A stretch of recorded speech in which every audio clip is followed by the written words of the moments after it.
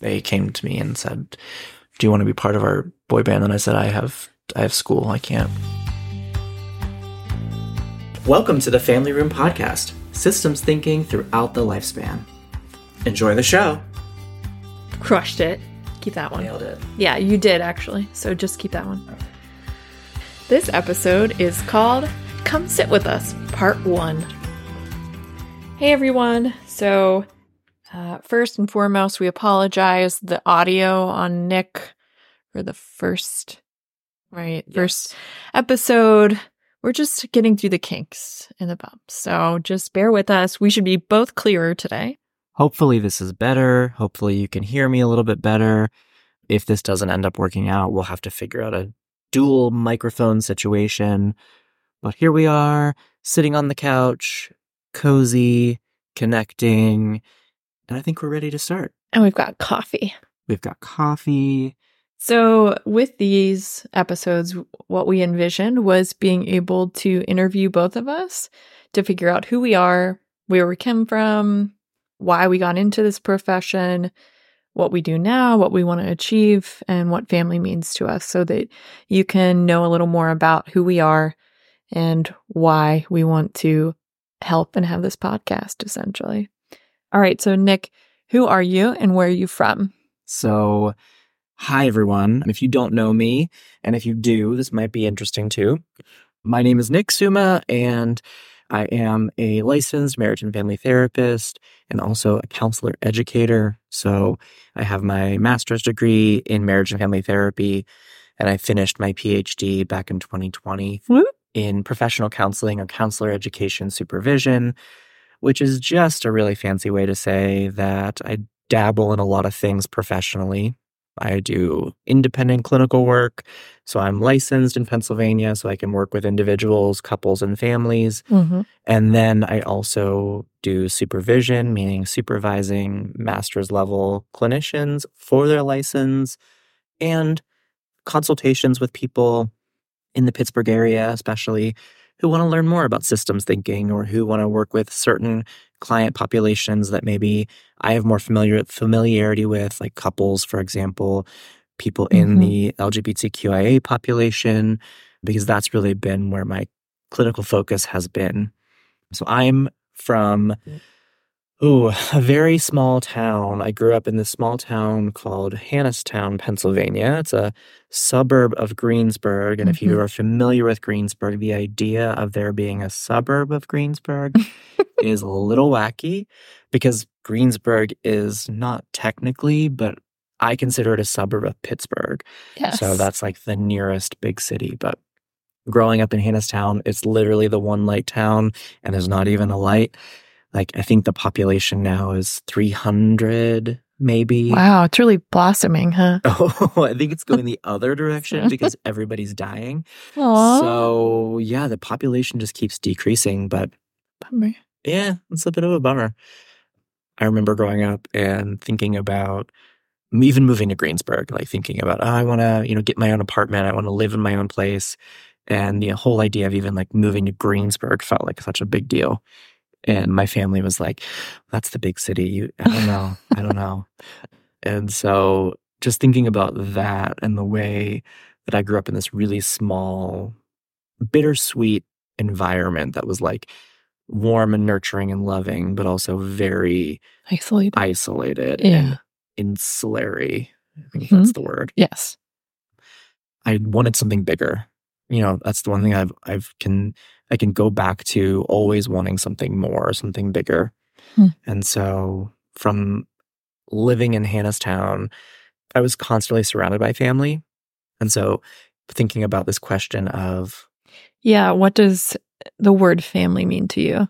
Family is just community and people. And it could be blood relations. It could be non-blood related people. But to me, family is the people that you surround yourself with who are unconditionally there for you, who, even when things aren't easy, you know that you can rumble through the conflict. Yeah. And that it will be okay. So to me, that is what family is all about. It doesn't have to be sunshine and rainbows all the time. but it's about I will be with you in the hard times and we will be better for it.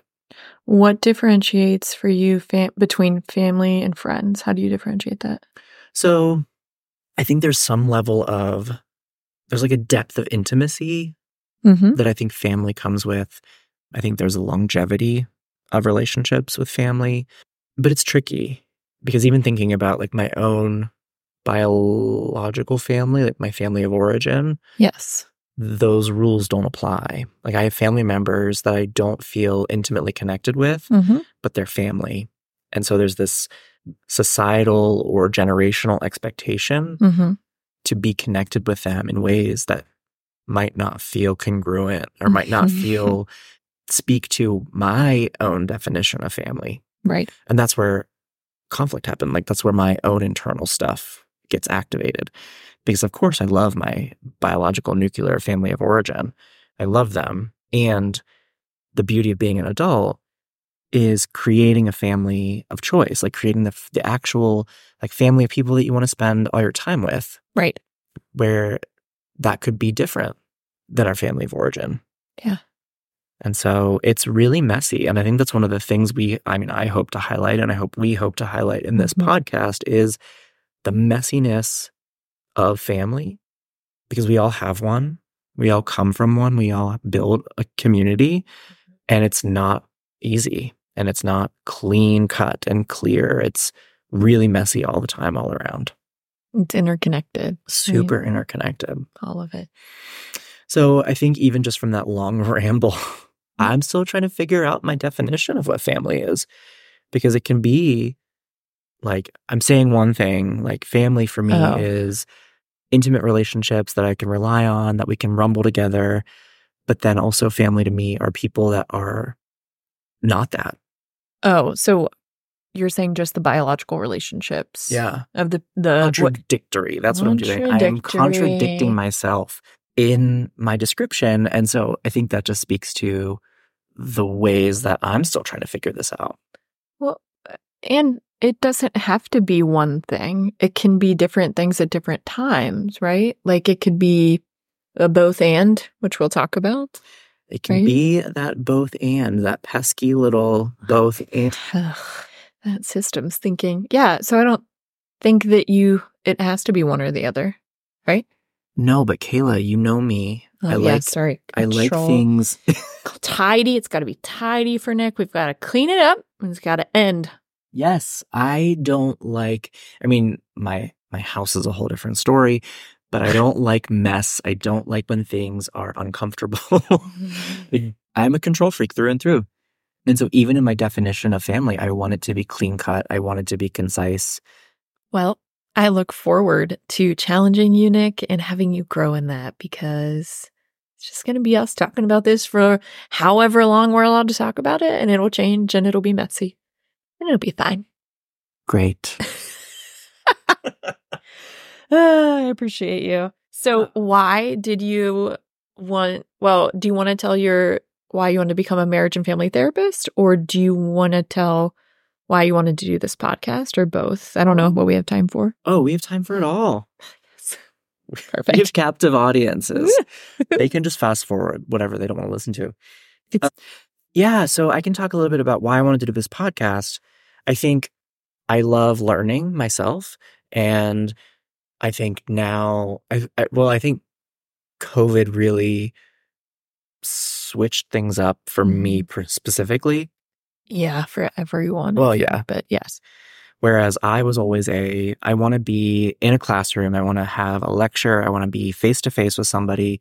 I learn better by being physically in a space with somebody.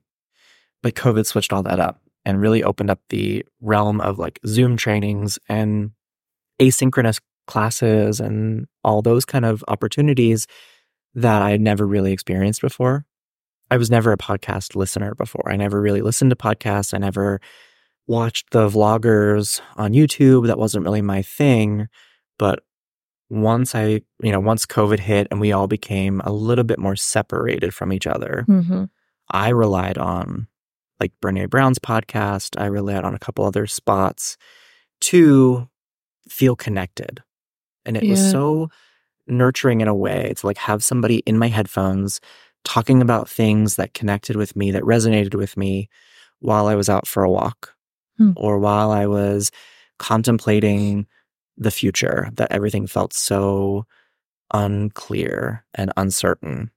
Yeah. And so there was a way that podcasts and asynchronous lecture materials gave me a sense of safety and security in an uncertain time. That's really beautiful. I haven't really ever heard it put that way. And absolutely. Yeah. And then I wanted to branch out and say, well, okay, this was really helpful for me. How can I be helpful to somebody else? So one part of my story is that through my PhD program, a requirement was to start teaching coursework to get that experience. And I became an adjunct faculty member at different universities, teaching different courses. And one part of that was so wonderful to be able to mentor students. Yeah. And that mentorship piece was so important to me. I told all my students day one, I don't care if you take away a piece of the material that I cover with you. I care that you grow. I care that by week 15, you are different than you are today. That's awesome. And one of my favorite things is like now I have some of my former students as Instagram friends and I see their stories and I see what they're doing. And I just love to cheerlead for them on the sidelines. Yeah. Because that's the whole point, I think, of being connected to other people is the growth and the continuity and being a consistent part of somebody's life. The relationship. That relationship. Yep. So higher education really wasn't for me because I'm a control freak and because I don't work well with others. And I don't think that's true, but sure. I don't like authority for authority's sake. I'm very curious. I want to know why. I want to know the rationales for things. And I do have a bit of an entitlement to myself that I think I can do things better sometimes. And that is my white man energy coming out. Thanks for telling us that. You're so welcome. Yeah. So I noticed after a few job interviews that like higher ed right now is not for me. Yeah. But I still have this need to get information out there to people. And so why not start a podcast? Yeah. Not only start a podcast, but start a podcast with one of my closest friends and someone who I respect very much. Thank you, Nick. You're welcome. Ditto. I mean, Thanks. Obviously. Oh. It's really nice. So that's kind of where I am in this process, like wanting to start this because I think we can bring a lot of good information to people.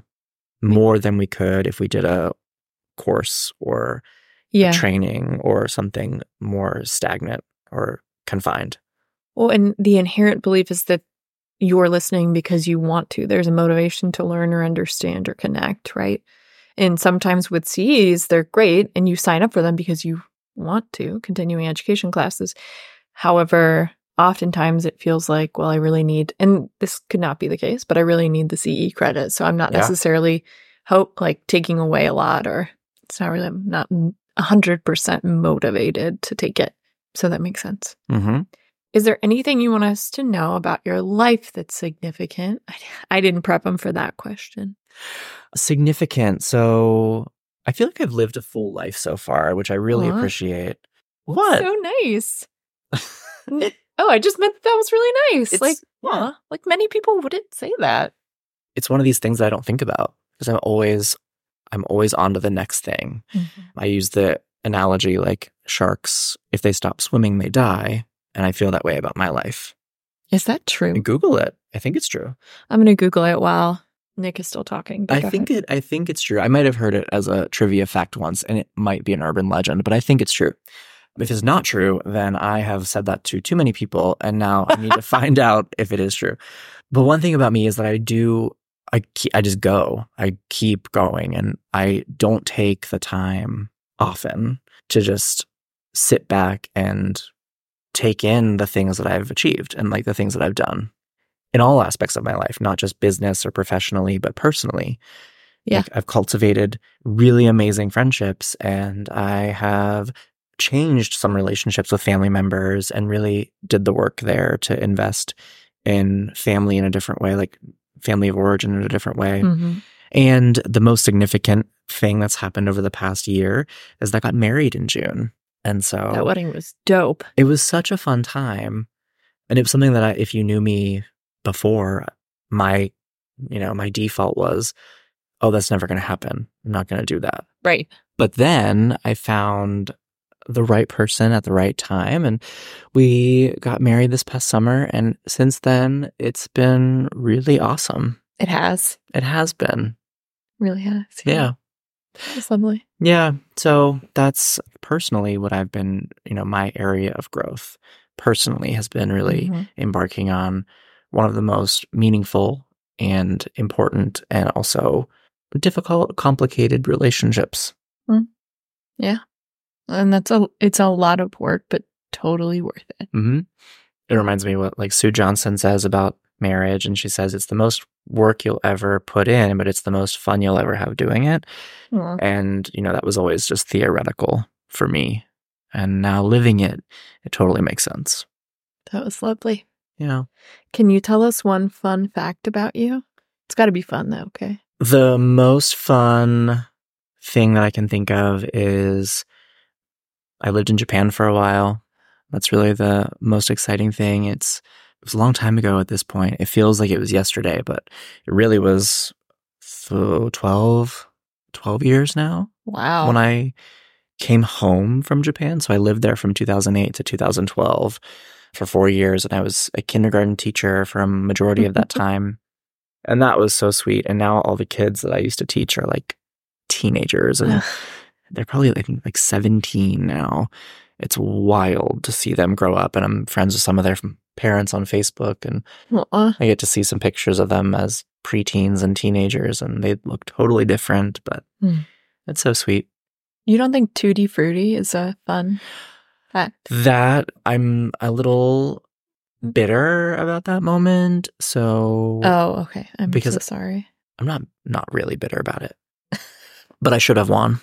I agree. So for those of you who don't know, I did a talent show when I was in elementary school. I think I was 7 or 8, maybe even younger. Wow. I was young then. Wow, child stardom. Glad you didn't go that way, though. I could have been in NSYNC. Oh my God. Yeah, but I'm glad you chose NSYNC and not the Backstreet Boys. Good job, Nick. I actually turned them down. They came to me and said, "Do you want to be part of our boy band?" And I said, "I have school. I can't." Studios. Right. But yeah, I was in a talent show and I did a lip sync to Tutti Frutti and I didn't win. Yeah. Was it? I still think it was fun though. It was fun. It was great. I'm glad I have video proof of it. Your dance moves are really good. They pretty much are the best, and I could teach dance if I wanted to. Yeah. Watch out, Abby Lee Miller. For real though. Watch out. Thanks for letting us interview you. Yeah, I'm really excited about this podcast. I'm really excited to hear your come sit with us. And I hope that this was entertaining and meaningful to kind of give our listeners a little bit of info about who I am, what I bring to this podcast, and where I'm at in my life, and what you can expect to hear more about from me as we move forward on our journey together. Awesome. Thanks, Nick. Until next time, guys. Until next time, thanks for listening to the Family Room Podcast. We'll see you later. Okay. TTYL.